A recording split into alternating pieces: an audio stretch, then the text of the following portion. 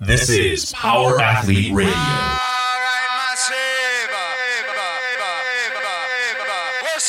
With your hosts, Denny K, Professor Booty, and the Luke Summers. And now, toes forward, hips locked, shoulders set, and retract those scapulars. It's time for some knowledge bombs.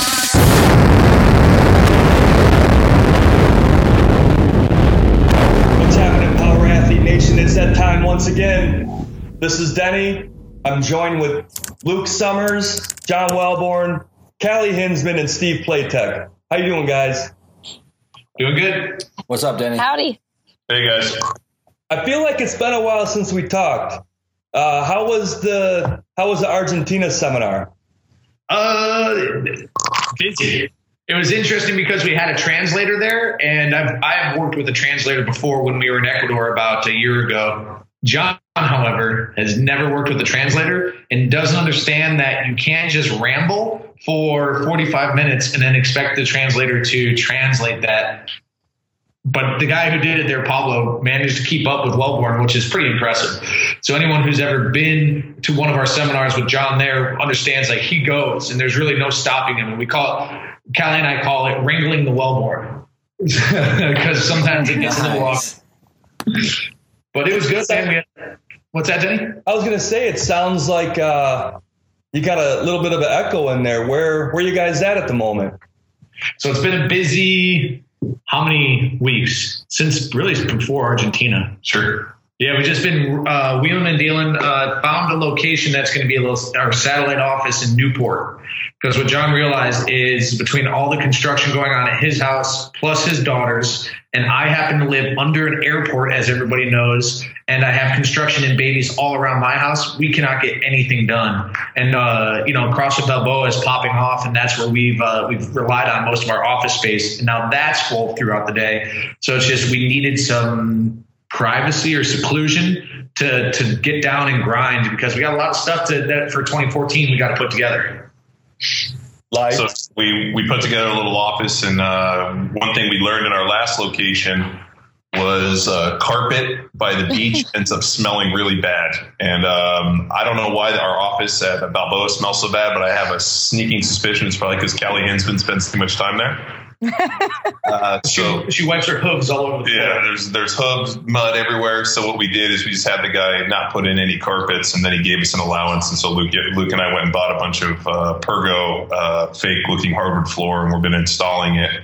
And so we've just been trying to get this place up and running. It'll be like our warehouse and also our distribution house for all of our Power Athlete merch, and then also to have some office space where we can actually come and get all of our projects done. I mean, we got some really cool stuff with premium content, and we got to finish up all the the training manuals and the book and all that. And so we've been really grinding on that stuff. But it's unfortunately between traveling and running a gym and all the other things, it's just it needs to really get priority. We need to get it out and all that stuff. So hopefully be ready by early 2014.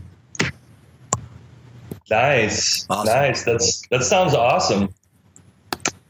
So, the Wade WOD's over. Obviously the donation is still up on the website. In hindsight, how do you feel? I guess I can direct this more towards John. How do you feel about this year's efforts from everybody? And do you have any thoughts that stick out in your mind? Well, yeah, I mean, it was a huge success. Last year, we were able to write a check for $18,000, and our goal this year was over 30, and we ended up raising excess of 40.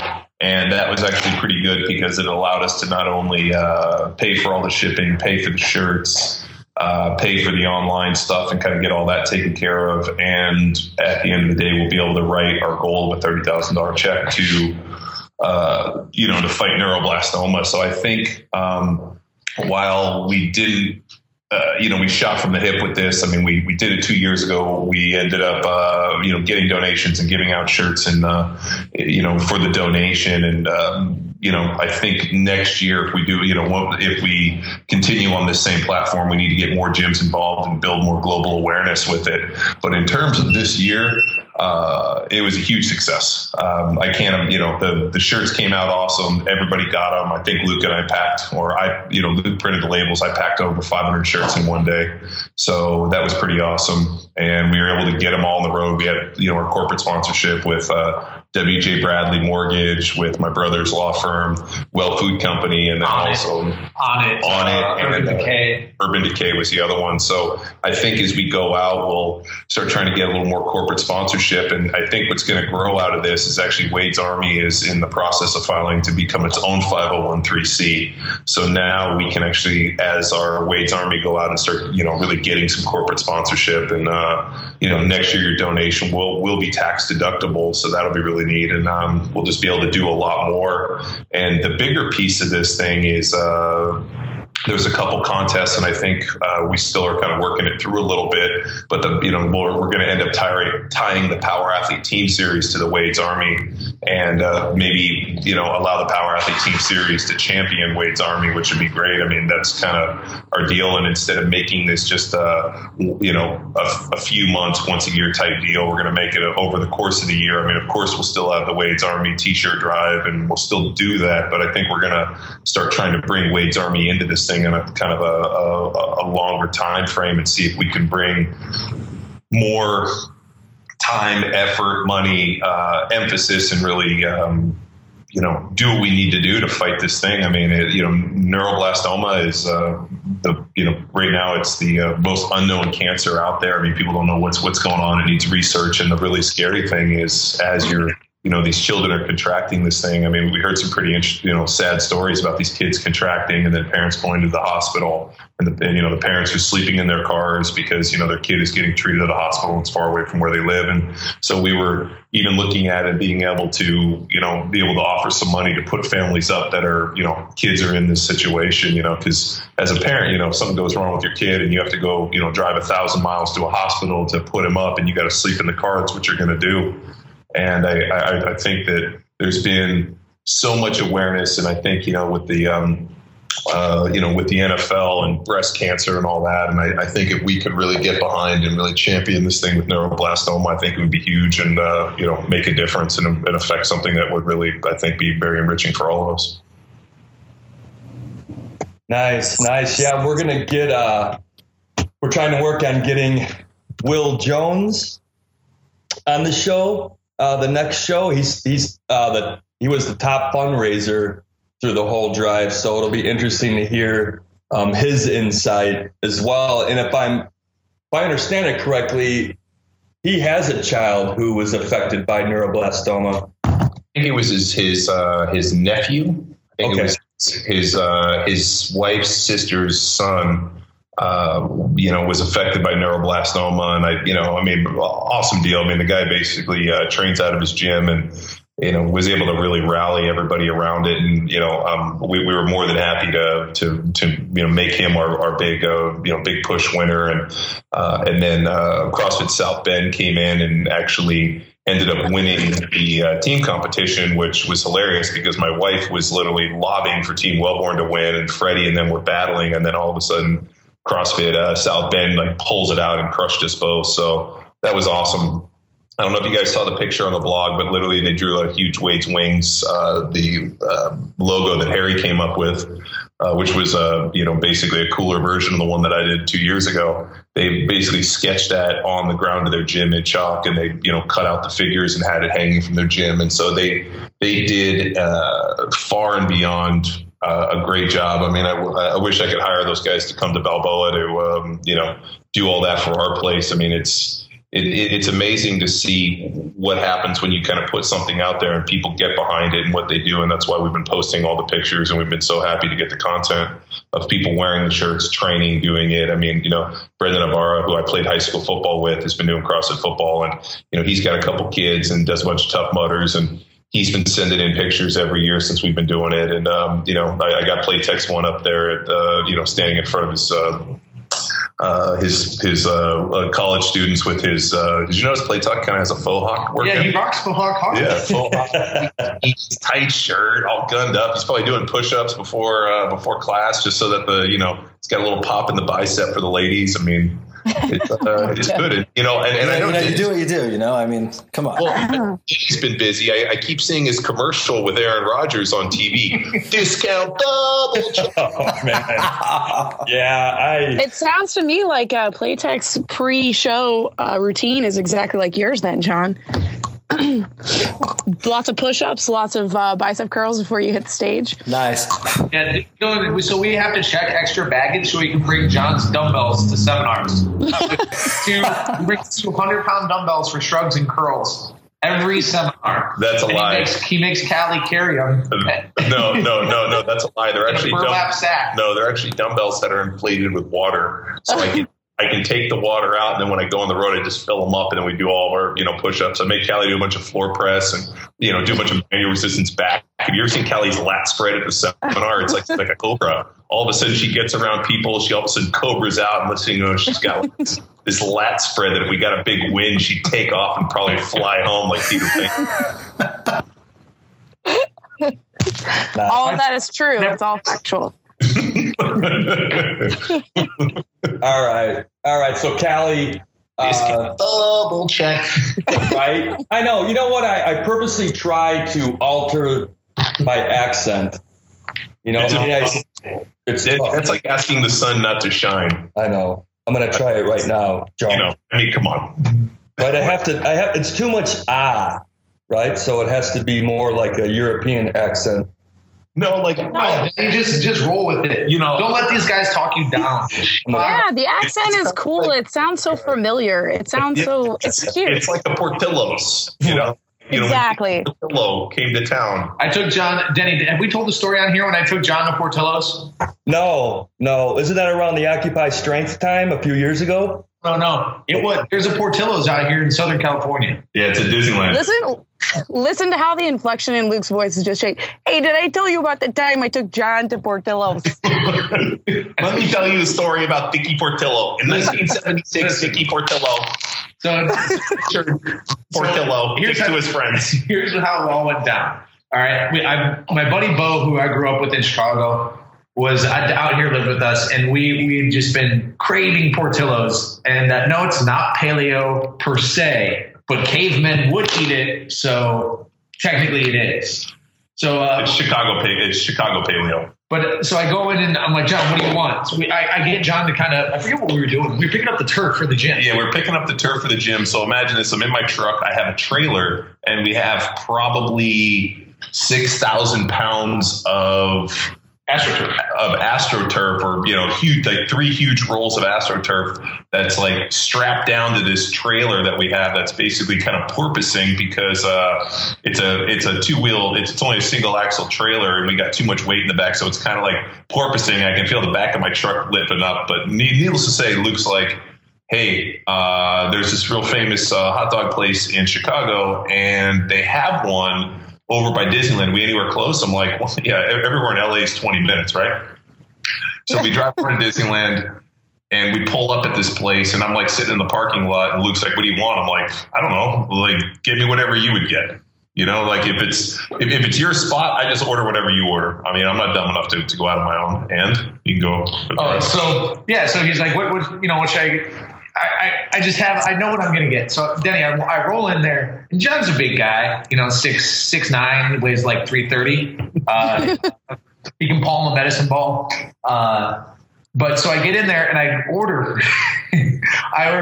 2 combos, 2 cheesy beefs, and 12 hot dogs for me and John. And 12? Wait a minute. 12 hot dogs. 6 each. Double. You know what hot dogs are made of, right? Yeah, they're made from paleo. No, don't even talk shit about hot dogs. They're made from the tears of angels. Exactly. Keep telling yourself that. Well, a Chicago-style hot dog. We didn't finish it. We brought some home for some of our friends, and but needless to say, easily crushed the beef, easily crushed the combo, and then crushed 2 dogs each, and then we had some left over for some of the people that were helping lay the turf back home. But dude, just making that order and spending like $100 at Portillo's just brought me back to the good old days. Did you guys get explosive diarrhea after that? No, I'm impervious to any sort of gut trauma.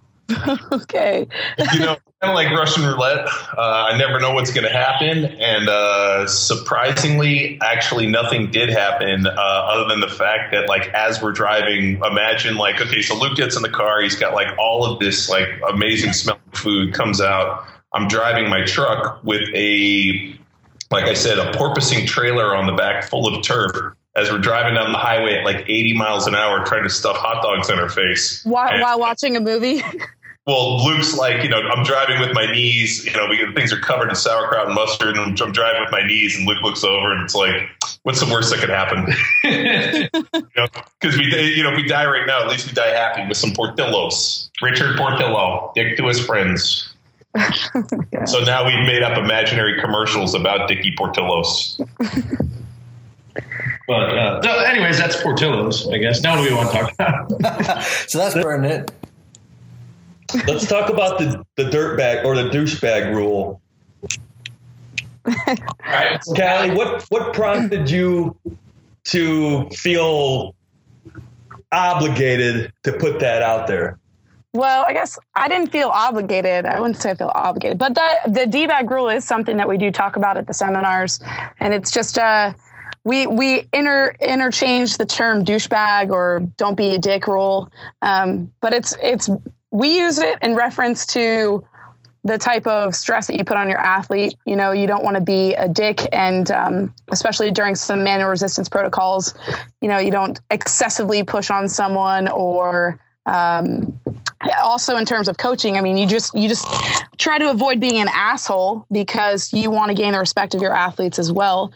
There's a time and a place for quiet confidence, I guess you could say. But what really prompted me to write it was just that I've come in contact with a lot of douchebags in my time, a lot of good coaches too. But, we have had a few incidents, both at this gym and also at other gyms that I've been to in the past. And I think you guys are all familiar with that, like, standard situation where, somebody unprovoked can kind of behave like a douchebag or a one-upper.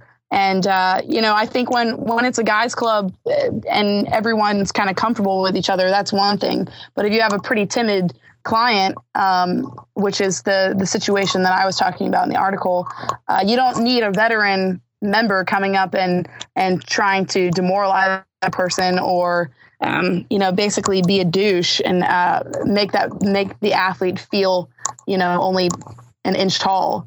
So that's just kind of the background on that. I mean, I think that coaches have a responsibility to take that person aside and, maybe that person's not aware that they're being a douchebag, which is really unfortunate. But I think coaches do have a responsibility to kind of interject there and fucking tell an athlete or a client a little something about gym etiquette. And I don't think it's in the forefront of some people's minds. And unfortunately, I think you need to make that person aware of it. So that's pretty much just what the article was about. Nice. I obviously in that article, you're talking about the guy who's getting ready to pull the 1 rep max deadlift. And then that dude comes over, and acts like an asshole.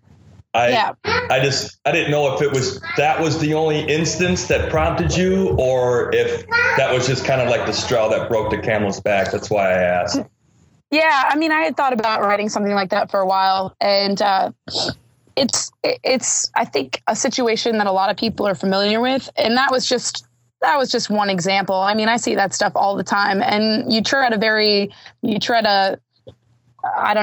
thin line and trying to know when to interject yourself, but you don't want to come off again. You don't want doucheception, which is essentially you becoming a douche, confronting a douche. So you just you tread lightly there and you interject yourself when needed. And that was a situation that I thought was completely uncalled for, particularly when you have like a 1RM scenario. I mean, it's just uncalled for, like that kind of behavior. So, some people have a lot more tolerance for it than I do, but I just when you're dealing with general population, particularly, you just want the environment to be conducive to people performing, people doing better, people excelling, and if anyone's detracting from that, I will definitely, I have no problems with pulling that person aside. I'm sure you guys have people. Deception. I'm sure you guys have people like that in your gym. Yeah, me. Yeah, it's John. I actually at the when CrossFit had Dave Tate come talk down in San Diego, they were working on some deadlifts, and Dave Castro tried to pull like 500, and he like couldn't get it. And I think I went over and just cold pulled it like either, I don't know, it was like 5 or 10 times. So I've done it before. At the seminars, there was a coach we had that used to do that constantly. I'm not necessarily averted to it as much. I think it's more funny, but I think, I could see where, that would ruffle Callie's lats a little bit. And, the best thing to do is, get the lat cobra flared up. So, I'll definitely keep it to a minimum around her. Yes, well said. That's quite the visual. My lats flared up over this. Callie, the Cobra Commander. Callie gets fucking a little fired up. All of a sudden, it's like the lats come out. If you were to combine Callie's lats with my traps, calves, and your biceps, you'd have one mean. No, your calves. Dudette. No, your calves. Your calves up. Then Oliver's calves. Then. Do I need to send a picture of my calves? No, it's more Marco's. I'll take Marco's calves. I think we have a member. I swear to God, we have a member whose calves look like it looks like a snake. 20 inches. Yeah, his calves look like a snake that swallowed like a rabbit. It's like his calves are pregnant with more calves. Yeah, it's a type of thing where he's been, and Marco's from Italy, and when he first came and started training with us, he didn't speak English really well, and so I remember like the first day he was like in terrible shape, but he had these like monster calves. And I remember like now he's a pretty damn good CrossFitter and he's pretty damn strong. But I remember he was at Disneyland with his wife, and this guy like stopped him and was asking him about his calf implants. And Marco was like totally confused. He's like, "What are you talking about?" He goes, "Your calf implants, where'd you get them done?" And he's like, "These aren't calf implants." And the guy was like, didn't believe him. And that's because this is Southern California. Well, and it was the type of thing where Marco was so like, he asked me about it. He's like, "Is that an insult?" I'm like, "No, dude, that's like a chick with great bombs and everybody thinks they're fake and they're real." He's like, "Oh, okay, I get it." I'm like, "Yeah, dude." Here's the thing, John, though. Here's the thing about calves. So I've had the same question asked of me. I probably don't have as big calves as this guy you're talking about, but I have men ask me about my calves, which is weird, right? No girl looks at a guy's calves like that. It's a weird situation. That's a lie. I'll tell you what, guys love on guys' calves. It's pretty uncomfortable. Wasn't there a whole entourage about that where fucking Drama was like all obsessed? And what's funny about it, bro, it's the when Johnny Drama was at the at some party and there's a guy with a shaved head, and he goes over and he starts talking to him about the calves. That guy actually used to train at our gym and was my brother knew him. So, and the dude did have jack calves. Nice. He, I think he ended up becoming like the new Mr. Clean, and I don't know if they still do those, but yeah, that was like his gig. I remember he used to train at our gym, but I think like easily 70 kilos of my 94 kilo frame is below my knee. Wow, that's impressive. I have to get some pics of that, dude. Well, I'll tell you this. I mean, I used to have fairly decent calves, and I was very proud of my calves.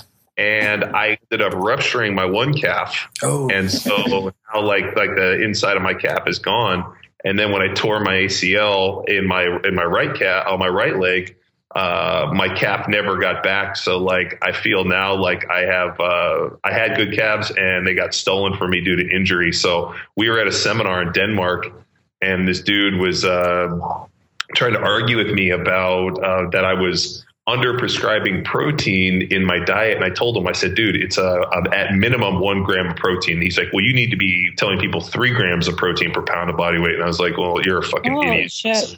I was like, "That'll give you diarrhea. Anything over 40% of your total caloric intake from protein will probably give you the trots." And he was arguing with me. And then he's like, "Well, started to get aggressive." And I was like, "Here's the deal, man." He goes, "Well, that's how much I eat." And I was like, "Well, yeah, I mean, that's fine, but you're fat." And the guy was chubby. I mean, super chubby. And he goes, "Well, you have small calves." And I was like, "You want to fight right now?" It was seriously like, I was like, "I might have small calves, but you're fat." So, oh my God, I would have loved to be a fly on the wall. I would have just sat right there with some popcorn and a little pillow and just watched that whole thing go down. Heck yeah. I wasn't. Yeah, it was like, dude, it was like fucking solid kick in the balls. I was like, damn it. And then John immediately from his phone ordered a calf raise machine for CrossFit. So think about this. We had a calf raise machine at Balboa, and we used to use it. I used to use it every day, and we used to do manual resistance calves with it. And I went away to teach a seminar, and when right after we moved to the new gym, and I came back and my calf machine was gone. It turns out my older brother thought it was junk and put it in the back of his car and fucking donated it. And I was like, "Where's my calf raise?" He's like, "I got rid of it. I thought nobody used it." I was like, "Are you fucking kidding? I use that thing every day." So one day I'll have my own calf raise machine. But aren't calves genetic? I mean, I don't think I've ever done a calf raise. Well, yes. I mean, I firmly believe that there is certain genetic aptitude for muscle growth. Aptitude? But I think the problem is why people struggle building their calves so much is that they're like the threshold of training has to be so high because basically every time you walk, you're doing a calf raise. Right. So to actually get your calves to really like work, because you got to think of like how much overuse they're used to, that you almost have to like train them. And I remember I downloaded an article that this guy had put out, like it was from like the 60s or the 70s. That was his calf raising or calf raise like training volume for calf size. And I think it was something like 1,000 reps a week at like a minimum of half your body weight, with standing, seated, knee over the toe, knee behind the toe. And this guy had this total thing, and he had pictures of before and after his calves. And like, it was a pretty insane volume. And I remember I tried it for 1 week and I couldn't even fucking walk. So I was like, it completely adversely affected our ability to just squat, Olympic lift, and do everything. Like it crushed us. Yeah. So understand, before someone goes and downloads this manual and thinks it'll make them better, it's to make your calves bigger. That's it. Yep. But sometimes that's important for guys like John. It stole it from me. And it was funny because actually there was a picture before I ended up rupturing my calf. And I remember my wife saw it and she's like, "Dude, your calves look pretty big right there." And I was just like, yeah, no, they used to be. And then they got stolen from me. From the NFL, stole my calves. I think calves on dudes are probably like boobs on girls. Is that so? Wow? I think so. No, I disagree completely. So what do you look for in a man, Steve? Someone who looks good in a singlet. Sorry, Luke. Oh, that's awesome. I got little girl calves. Well, dude, I've seen a lot of guys who were pretty fat and out of shape that have some monster fucking calves. I've seen dudes who are like 5 foot tall who had big ass calves just genetically. Well, it's kind of like, Nate Austin claims that he coined this phrase that abs on a skinny guy are like big boobs on a fat girl. And he's like, I coined that. I'm like, you're full of shit. You didn't coin that. But so now we're going to say what, like, I don't even know what the analogy is, but I mean, I wonder if there's a direct correlation between strength and the ability to jump and all that with calf actual diameter. But I mean, I don't necessarily know. I mean, we know what larger muscles theoretically could be a stronger muscle, but is that necessarily a more explosive muscle? Like, have you ever seen Olympic sprinters? Usually their calves are pretty high on their, like high on the tib fib, and they're usually kind of a high ball, but they really never really have thick ankles. And actually, that's the one thing I look for in women is actually thick ankles, cankles. Huge turn off for me. Turn on? Oh, off. Oh, I was like, what the what? No. Cankles, like tube legs. Oof. Yeah, but that's a childbearing woman with tube legs. No. That's the hips. What are you doing looking at women's ankles? Dude, is this here in SoCal? I mean, dude, we see all these like fairly good-looking girls, and they walk in, and I'm like, ooh. I'm like, it looks like he just extended to their feet. John looks at women like from the 1800s, so he looks at their clavicle and their ankles and their wrists, and that's it. That's all he needs. I actually look at foot position, and actually I look for a girl that's slightly pigeon-toed, slightly bow-legged, knock-kneed, and duck-footed is equal to unathletic. Yeah. So What's interesting is the other day we were watching football and we were watching a college game. I can't remember. I think who was playing. I think it was Washington versus UCLA, and I can't remember what team it was. But the defensive tackle who was playing and they were pumping him up was so knock-kneed and duck-footed that literally as he was walking, his knees were clicking on the inside. And I saw him stand up and walk over. And I said to my wife, I was like, dude, look at number 90. Look at that defensive tackle. Look how knock-kneed he is. And the guy, all of a sudden comes off the ball high, and he's obviously a strong dude throwing people around. And they were like, oh, yeah, he's, I don't know why the NFL is not higher on this guy. And I'm like, because he has no lateral direction. There's no way you can change direction when you're knock-kneed like that with that foot position. So it's pretty interesting. That was a big thing in the NFL. I remember going into at the combine and them actually writing down whether or not you were, slightly bow-legged, knock-kneed, valgus, and they kind of went through that. They talked about foot position, collapsed arches, and you basically have 32 different orthopedists go through your whole body, and they actually write these things down. And I remember asking the guy, I'm like, why is that important? And they were like, yeah, we don't like guys that with knock knees, prone to torn or prone to ACL tears, and they struggle with lateral change of direction. So, and it just looks weird. Yeah, pretty interesting though. I mean, the NFL is fairly adept at, having looked and analyzed thousands of players and thousands of guys. I mean, to the point where they can look at certain body types and know, hey, this guy is based on this body type. This is what we've seen these guys do. So, you there? Yeah, that's pretty amazing. The good and the bad thing is that John spent a good amount of time. You there? Yeah. Okay.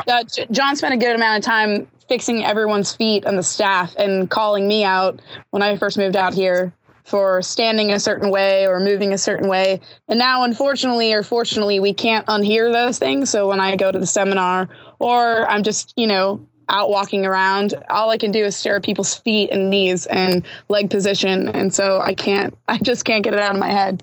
Yeah, no, and just from hanging out with y'all a little bit online, there's a girl who runs in my neighborhood who literally every step, her knees are banging together, her toes are all caved, her ankles collapsed. I feel like kind of stopping and just telling her please fix yourself. Please so hot. Go do something else. I'm surprised Playtech doesn't take her in the back and straighten her out a little bit. John, it's a family show. I was trying to keep it clean.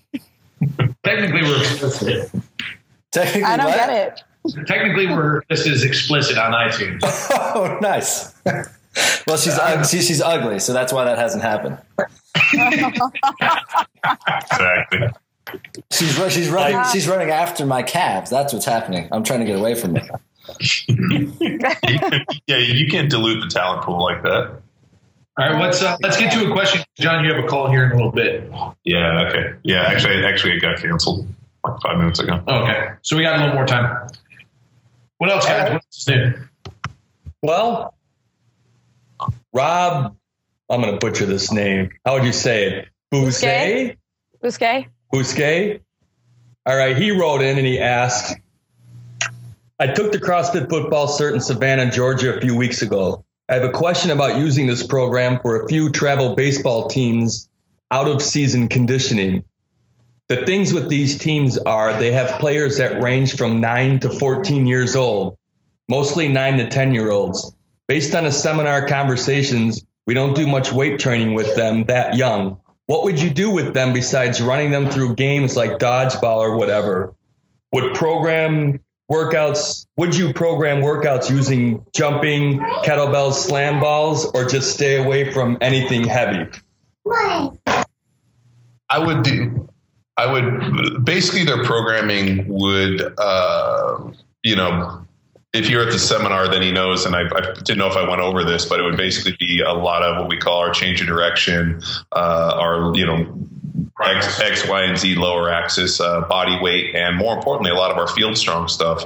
So when I went back and looked at a lot of the old time strongmen, and I remember I got a book about a lot of the old time strongmen, and it was interesting to see every single one of the old time strongmen develop something when they were young that allowed them to be strong later. So think about this. And it was all manual resistance. Like they found a Alexiev working in a coal mine in Bulgaria. They, Louis Suhr, same thing. I mean, I think he worked in his parents' bakery, and it was, carrying around the big bags of flour. I mean, I talked to, like we talk about our Fieldstone model with the football players growing up on farms. And I think what I would do with those younger kids is, like I said, like he said, ball slams, kettlebells, pull-ups, body weight movements, teaching position and posture. I mean, they're going to have their whole life to bang weights and to get into a gym. So we would try to incorporate a lot of our own stuff. I mean, even when we bring in kids into our gym and they want to play, we let them climb the ropes. They do pull-ups.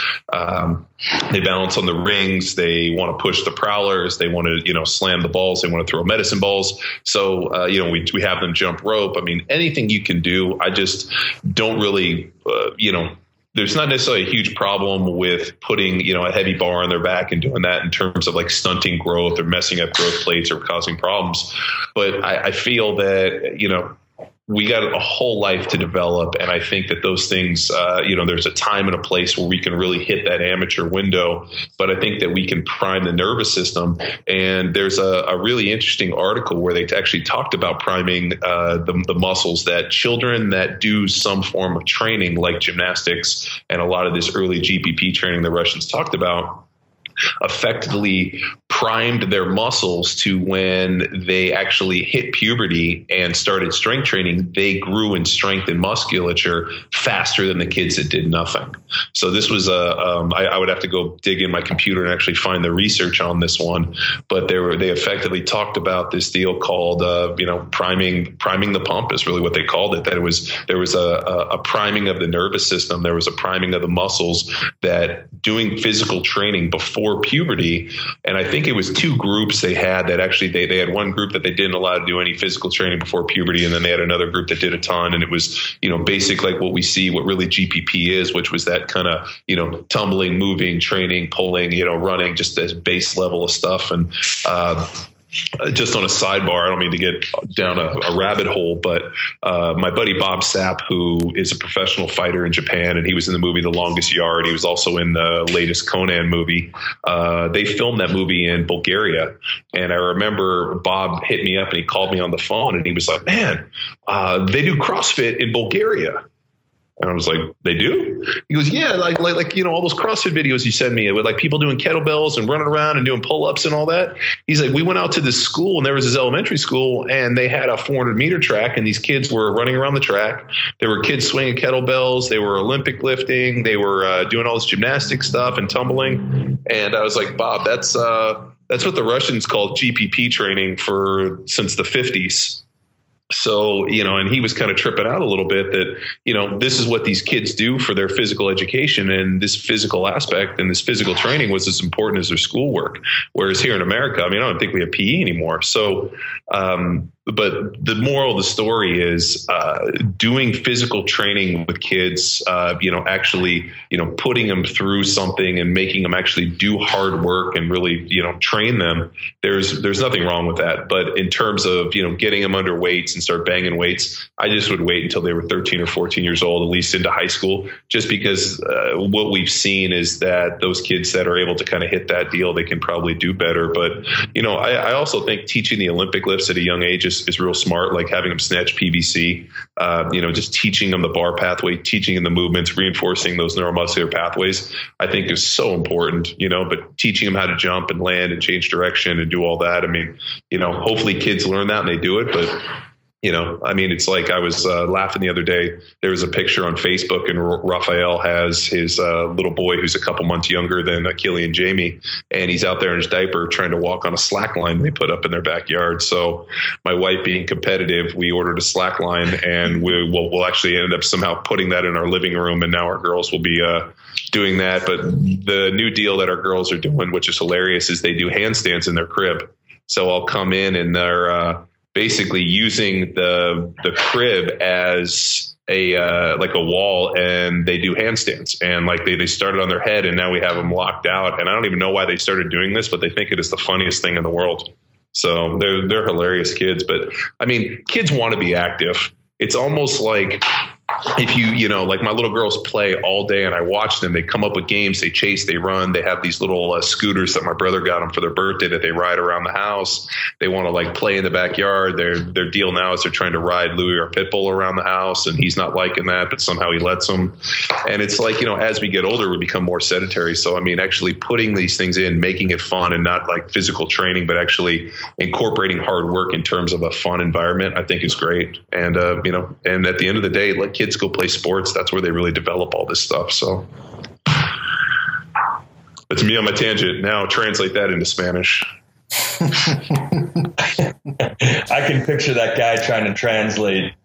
That'd be funny in a seminar. Well, what's funny is Luke spoke in like definitive sentences. We want you to do well.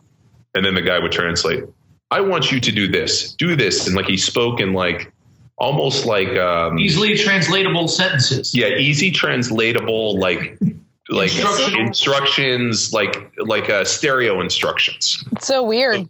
Yeah, Luke was like speaking in stereo instructions, and the funny is like the inflection and in his face, he was like overly animated in his face, and I was like looking at him, and I'm like, huh. And then the funnier part was that I get up and I speak, and everyone fell asleep. Yeah, everybody did fall asleep. But the funnier part is the translator was phenomenal. I would like make a wise ass comment, and then all of a sudden, like nobody would laugh. And then he would go in, and then like 3 minutes later, I guess he would get to that part and tell the joke, and then everybody would laugh. And I was like, this is like being funny twice. So it was definitely, you know, it was interesting to say the least. I mean, it's always, you know, the only bigger problem that we ran into in Buenos Aires, which is hilarious, is me not realizing that the guy was, I just didn't, having never worked with a translator, I didn't really understand that it doubles the length because he translates everything you say. So our seminar is roughly 16 hours.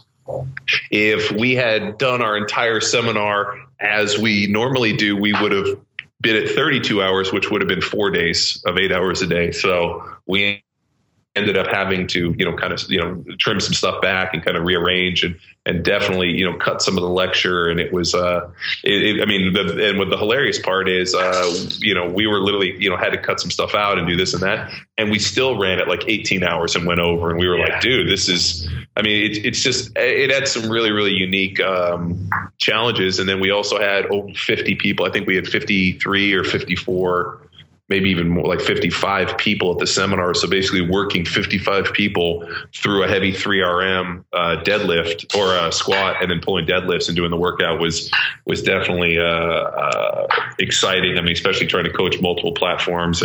But I mean, for the most part, everybody was really good. Everybody was super receptive, very coachable, very friendly, and very, you know, excited to be coached and learn something new. And hands down, the Toluca guys that we dealt with in Buenos Aires were probably the best cert hosts we've ever been around. I mean, these guys were big. So shout outs to Lucas and Nico and those guys, Martin. So if anyone ever finds themselves in Buenos Aires, stop by CrossFit Toluca. One of their 4 to 7 locations. Who knows how many they're going to have by now? But yeah, these guys had like, they have like 4 or 5 gyms, 2,500 members. I mean, like their level of branding and what they've done for gyms should be modeled. I mean, like we came home and realized, like, dude, we should hire these guys to run our gym. I mean, they were unbelievable how they've done the branding. I mean, we were literally like, they have their brand is a little monkey face, you know, it's kind of mouth open, kind of this gorilla kind of screaming. And literally we're like driving and we see stickers all over Buenos Aires of their gym. I mean, so they give away stickers and people just put them everywhere. It was hilarious, dude. We saw the stickers everywhere we went in Buenos Aires. So, I mean, these guys have done a phenomenal job, and we're probably hands down the best cert hosts. I mean, they picked us up, they took us, you know, showed us where the good restaurants were, and really allowed us to see Buenos Aires from a, you know, insider place instead of just as a tourist. It was an amazing time. Nice. Well, that's 30 minutes, guys. We want a little bit more time. You got any more questions you want to ask? Well, yeah. You know what? I mean, there was some chatter on the CrossFit Football blog last week on the whole toes forward, knees out thing, right? And somebody even dug up an old video of Luke. He kind of looked chubby in that video too. That was also Dude, I mean, you look like a little boy. This big rosy cheeks. You're all happy, right? You see you now, you're like kind of like Keanu Reeves in the new Ronin movie. I mean, you got your hair, the top of your hair pulled back, long hair. Anyway, whatever. But they pulled out that video and they were kind of using that as something to compare to what K-Star's saying on driving your knees out, keeping your toes forward, and how Luke kept his knees forward while maintaining toes forward. And I don't know if you guys want to elaborate on that, or if we've kind of beaten that horse or what, but a lot of people kind of jumped in on that conversation and there was a lot of different opinions. Well, I think the problem is most people are fucking it up really bad. And I think what happens is that people are obsessed with the fucking minutia of this bullshit. What's that? Go. And so, I mean, here's the deal. One, yes, you need to drive your knees out. You do not want your knees to collapse. So yes, the cue, drive your knees out, is good. If you are driving your knees out to the point where your foot is rolling and you are not able to keep your foot planted flat on the ground, you are driving your knees out too far. So much like everything is, instead of using fucking common sense and being like, okay, I'm going to squat with my toes at a 0 to 7 degrees straight ahead. I'm going to plant my feet in the ground. I'm going to spin my foot like I'm driving it into the ground. And so what I'm effectively doing is I'm actually activating the knees out, but I'm driving it from the foot, and it's coming from the foot and the hip. I'm not like, this is the shit that blows my mind. I'm like, yeah, the cue and the cue when people are squatting when your knees come slamming in is drive your knees out, but you're not driving your knees out. You're actually spinning your foot and trying to screw your foot in the ground. And so what happens is, and we see people do it all the time, is they are like literally taking their knees and they're driving their knees out bow-legged, and they're effectively rolling on the side of their foot. You need to keep your foot planted, spin it and drive it in the ground. And if you want to drive your knee out, you can drive your knee out as long as it is firmly planted in the ground. The other fucking problem that drives me crazy is your knee should technically be on the inside of your foot. So inside half of your foot. The problem is, and this is where everybody fucks it up, is everybody squats so damn narrow. They overcook and drive their knees way outside. Yeah. So like I'm going to squat in a ballerina squat, and then I'm going to drive my knees out so that I'm rolled on the side of my feet. And then I'm like, well, technically I'm knees out. I'm like, no, every seminar we go to, I tell people, I'm like, why the fuck are you guys squatting so narrow? Put your feet at shoulder width apart. And I want you to effectively drive, spin your foot. And if you want to drive your knees out, that's fine. You can drive your knees out. But here's the crazy thing. Your knee is still going to be on the inside of your toe. I mean, on the inside half of your instep, and your knee is going to track over your toe. So, I mean, knees for like it's one of those things where I'm like, I see what people are talking about. I'm like, it's not this fucking complicated. And then another thing we should qualify too, like we're not squatting for an upright torso like an Olympic lifter would say specialize in. Yeah. But we're talking about direct skill transfer to sport. But we also see people can lift more weight this way too. Well, if you want, like, for people that have been to our seminar, like, it's one of those things where they leave there, and if they have any doubt on what we're teaching, we're like, hey, if there's any question, come talk to us, and I'll show you exactly why we teach what we teach, and it's all based off of our universal athletic position. The problem is, and you know what? I saw Ben do this for years. Ben would literally squat narrow, and he would drive his knees out so hard that he was effectively rolling on the sides of his feet, and I'm like, dude, what are you doing? He's like, well, I'm driving my knees out. I'm like, yeah, but you're not keeping your foot planted. You got to keep that big toe in the ground. If that toe comes up or you start rolling, like, you're going to be in a terrible position. And his knee ended up hurting. He was banging up his hip. And I'm like, dude, like, your knees effectively should track over the insides of your feet. And if the knees forward, knees out, like, to me, it's literally semantics. Like, I mean, I know exactly what Kelly's teaching. And the problem is I don't like, either Kelly is not portraying it right, or people are fucking up the cues. And here's the other big one. If you're nervous about it, just open up your stance more. I mean, Louis Simmons teaches knees out, But you know what? If you look at Louis, they're so damn wide that their knees are still on the inside of their foot. They're never driving their knee over the outside of their foot. Well, and the other thing, too, is that people will latch on to a cue like that and then take it to the extreme because they think of it as almost like a cure-all. And so they think more is better, and they follow that linear thinking that, knees out more is going to equal more range of motion or whatever the case is. It's not a catch-all. It's not a cure-all. And, unless you know exactly what the movement is like, what the movement is supposed to look like, you can, that's where you see a lot of athletes just continually telling, or coaches telling their athletes knees out in hopes that something else might change within the actual execution of the movement. Well, here's a bigger problem I have. And I remember watching a video, and this is what made me realize that people have, they're using cues, not understanding movement. So you watch somebody move, exactly, and then you cue, you give them cues to adjust the movement. I just don't fucking say cues to try to get you to do something that I don't understand. And a class example is I watched a video of some CrossFitters bench pressing, and the guy kept screaming at the girl benching, belly up, belly up. So belly up is a cue that obviously he saw from the West Side guys. And the reason they teach belly up is as they are in their bench shirts, they drive their stomachs out so that they can bring the bar to their stomach. And then they drive it off of their stomach. So they stretch the energy of the shirt, and it also reduces the range of movement. But the belly up cue is because if you watch them do it, they bring the bar super low into the shirt. They use the term belly up to remind them to drive their stomach up at the end of the bench so that they can drive it up and get it into the pocket. It's a cue that they use for shirted bench. And this guy is screaming belly up at these girls. And I'm like watching this video, and I'm like, I felt like I was fucking crazy, taking crazy pills. It's like watching a bunch of people that are squatting well. And because Kelly Starrett says knees out, I'm going to scream knees out, not realizing that I'm completely fucking bastardizing the movement.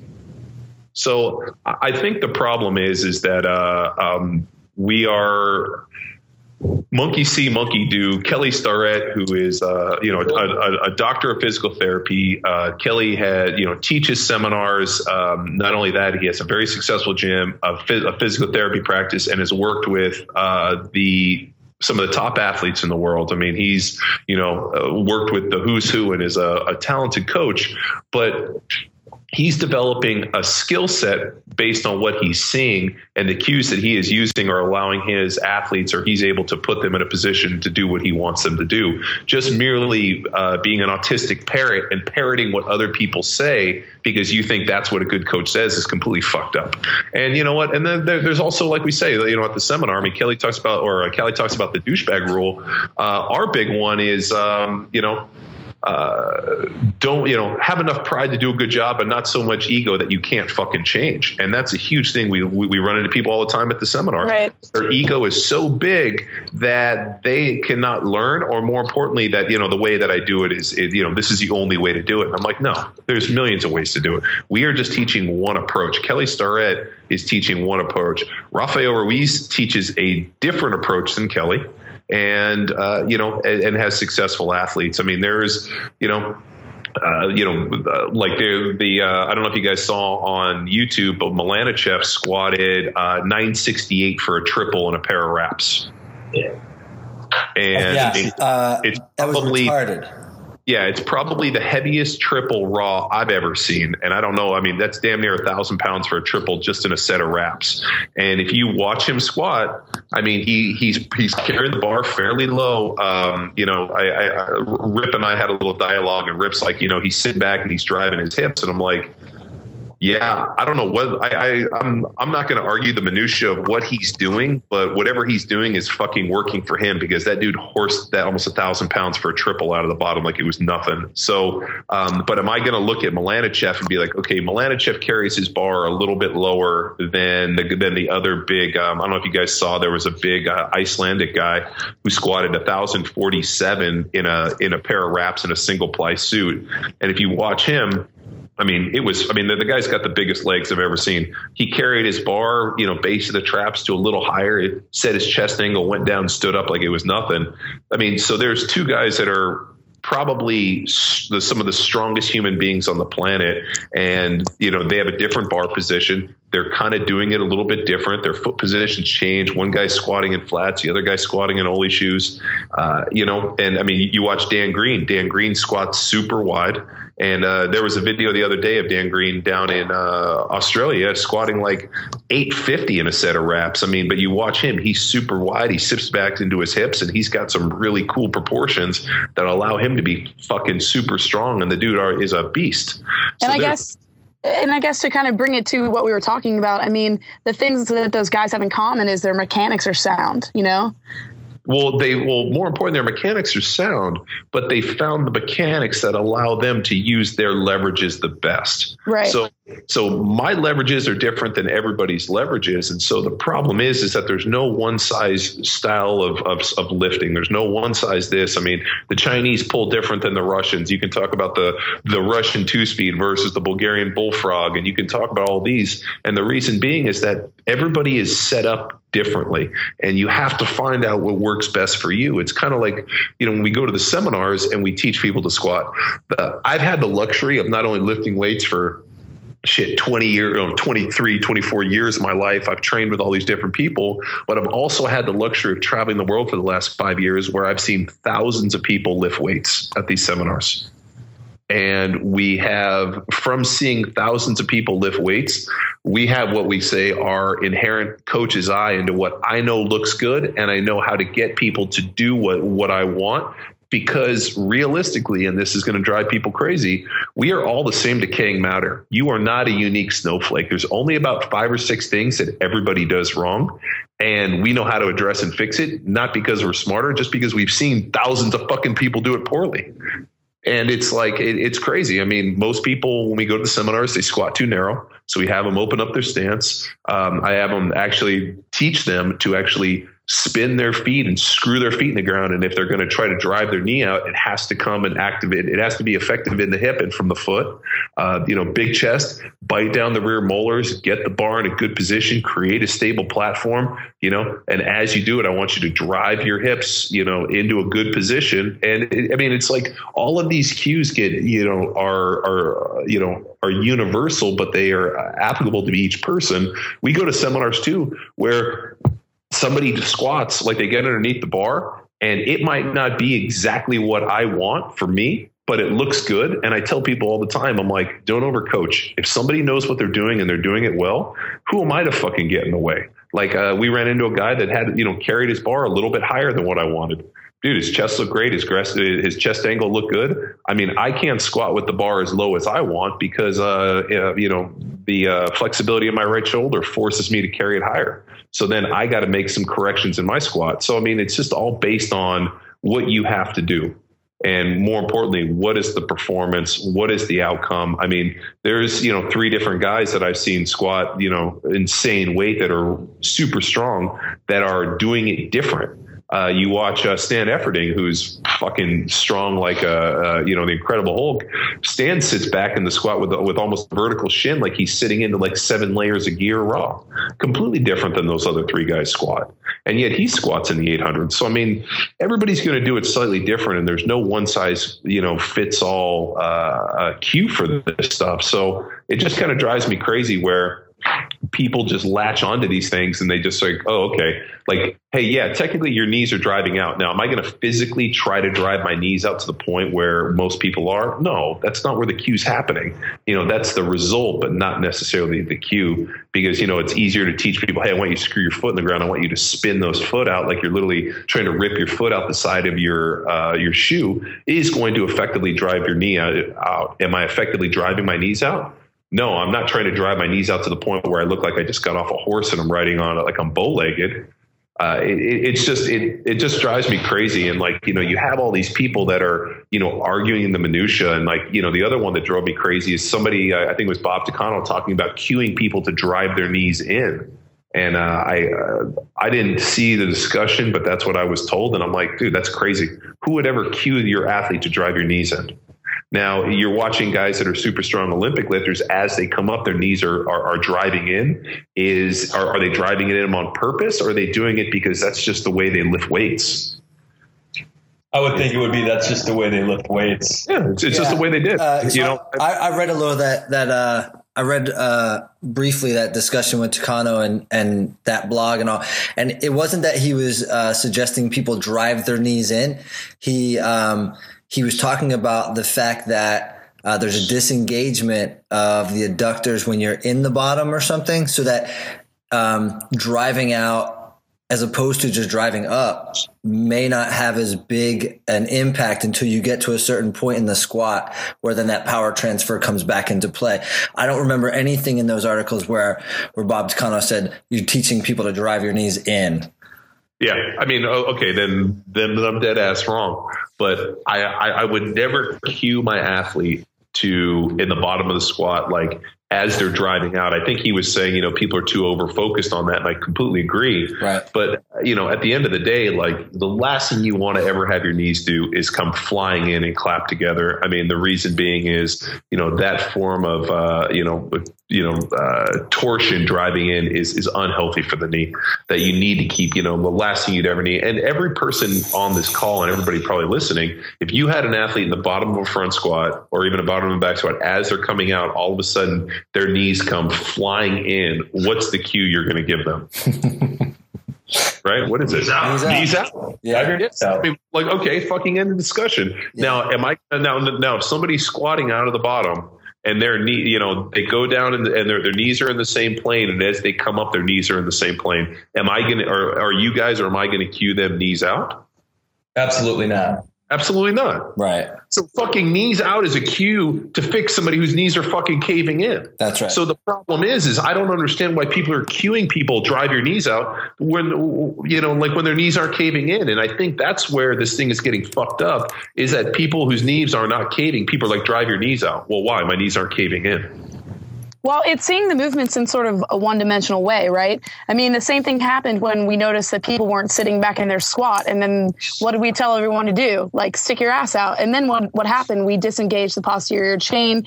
We had that hip flick.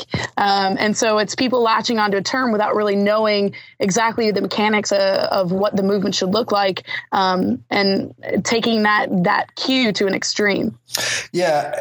And, the cues are there as cues, right? They're not biomechanical explanations of how to do a squat. So driving knees out gets most people fixed. Like you said, John, you get to the bottom of a squat, somebody's knees cave in, say drive your knees out. All of a sudden they're actually pushing the floor apart and twisting at the hip, right? Their knees are, they think they're driving their knees up. What they're doing is a biomechanical movement that's helping them push the weight up. When you start like overdoing it, like you said earlier, people will start doing things like rolling on the outside of their foot, and then they're jacking the whole shit up. And at that point, you have to, I think, with some people, explain the movement and what the cue actually means. I have some athletes that had that rolling on the foot, and I'm thinking, how can I fix this? Well, I say, okay, well, try and spread the floor. All of a sudden, their knees stay tracking over their feet, and they're squatting 50, 60 pounds more as a consequence of not being buckled in the bottom of a squat. So finding a cue that works is really important. And, people overthink it, then you have to rethink your coaching. I mean, just like in education, if I say to you, knees out, and you're still fucking up, and my correction to my cue is to say, come on, knees out, and I just say it louder, you're not a good coach, right? I mean, you have to find ways to get to each individual athlete to optimize their performance. We had a coach come in from Sydney, or a physio. His name was Anthony Lowe, and he came out and helped us with some of our coaching and just observed. He was a great guy, and he introduced a concept to me called overcooking a cue, and where an athlete relies on tension through a movement pattern and will continue to pursue that tension even after they've corrected their movement pattern, ultimately overcooking the cue. What inherently becomes wrong is people confuse cues for gospel, right? No matter what, I'm going to say knees out because I don't know any better, or it worked for me, or what. But Kelly Starrett said it. Or because Kelly Starrett said it. So we've had a dead horse here, but we've had people at our seminar that we are good friends with Kelly. He used to coach with us. We don't teach everything exactly the same way he does, and I've given people different cues, and I've had people be like, well, that's not what Kelly Starrett teaches, and I'm like, that's great, because I'm not fucking Kelly Starrett. I love Kelly Starrett like a brother. But you know what? We're not going to do everything exactly the same way for everybody, for every single person. So the problem is that people think that there's this universal deal that, like, because this guy says it, he's the authority, you know, that's the only way you can do it. And a big part of being a coach, and more importantly, going around and listening to different people talk, is deciding and disseminating what works for you, what you like and what you don't like. There's people I've trained with, I don't fucking believe a single word they say. There's other people I like 99% of what they say. Kelly's in that 99%. And but you know what? Here's the cool thing. We don't have to agree on everything. You know, like, I'm sure there's shit. Well, actually, I don't know. I mean, I'm sure there's a lot of things you guys don't agree with me, but should we still work together and we have a general goal and we know what works? I don't agree with that. Yeah, I don't agree with that statement. So it's like, you know, Playtech, you run into this with your students. You might, like, I remember one guy that I knew that got really good grades, read every single book 3 times. Yeah. And he said that was the secret to getting good grades, was reading every single book 3 times. The problem is I didn't have the time to read every book 3 times. So therefore I would not get good grades. So I had to find a different way to study. I mean, it's the same shit. Yeah, it's stupid. Yeah, no, stupid. Exactly. Okay, thanks. You know what? You shouldn't just freaking preach what somebody else is preaching, you know, because then you don't really grow that way. It kind of reminds me, you know, I'm a big fan of Bruce Lee. If you've ever read any of his books, when he starts getting like philosophical in Jeet Kune Do, he's got 4 basic rules.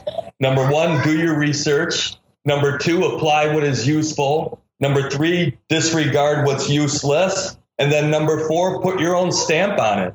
You know what I mean? That way it kind of keeps growing and it doesn't become stale. You're just not like regurgitating what this guy said because of whatever reason, you know? Even if he is Kelly Starrett, hey, he's a great guy. He knows what he's doing. But, you know, the idea would be is to, you know, listen to what he's saying, you know, take in what makes sense to you and then kind of, you know, take the ball and roll with it, you know, add some creativity, start making up your own decisions. Don't just, you know, repeat somebody else's decision because they're, you know, whoever. Yeah, I like that. Okay, so do we answer the question? I think so. Was there a question? What them models? All right, guys. Well, I think we're good. I think we're good. All right, well, let's call that a wrap. And what episode are we on right now? 33. 34. 33? 33, dude. Nice. All right, well, hopefully, what else? What do we want to close with, Callie? Oklahoma City, Hawaii, all of our power athletes there. We're going to be, those are going to be our final seminars of the year in Oklahoma City and Hawaii. That's the And then, we've got Chad Hamilton out in Oklahoma, who has been a fervent follower of CrossFit football for a while. And I'm sure he's going to be an awesome host. He's got all of his athletes following a rough template of what we provide. So pretty excited to go out there and meet with him. Oh, and then we're on Instagram, or CrossFit Football's on Instagram now. So you got to follow us on there if you haven't already. And then for anyone who hasn't been to a CrossFit Football seminar, and if you're looking to go to a seminar, the whole reason we're putting this office space together here is we have a lot of things to accomplish next year. And as part of that, just to provide a little bit of structure to the madness, we're booking the whole year in the next 3 weeks. So if you are looking to get to a cert in 2014, you're going to see all the certs that we're going to be traveling to. Come live on CrossFitFootball.com and CrossFit.com here in the next 3 weeks or so, and get in early, because I have a feeling that because there's no unknown of whether or not they're going to show up to my city, people are going to sign up early and sign up often. So, Luke, are we going to have that apparel before Christmas? Which apparel? The like hoodies and stuff like that. Hoodies? Yeah. We're going to have hoodies on the storefront, ready to order in 10 business days. It's pretty exciting. Perfect Christmas gift. Yeah, they're legit. I'll post a little mock-up on the show notes as well. So, yeah, we got tons of stuff coming out. All sorts of exciting stuff. Aggressive expansion, boys. Aggressive expansion. That's what it's all about. I like it. Nice. Cool. All right, dudes. Kelly, you want to come over here and help out?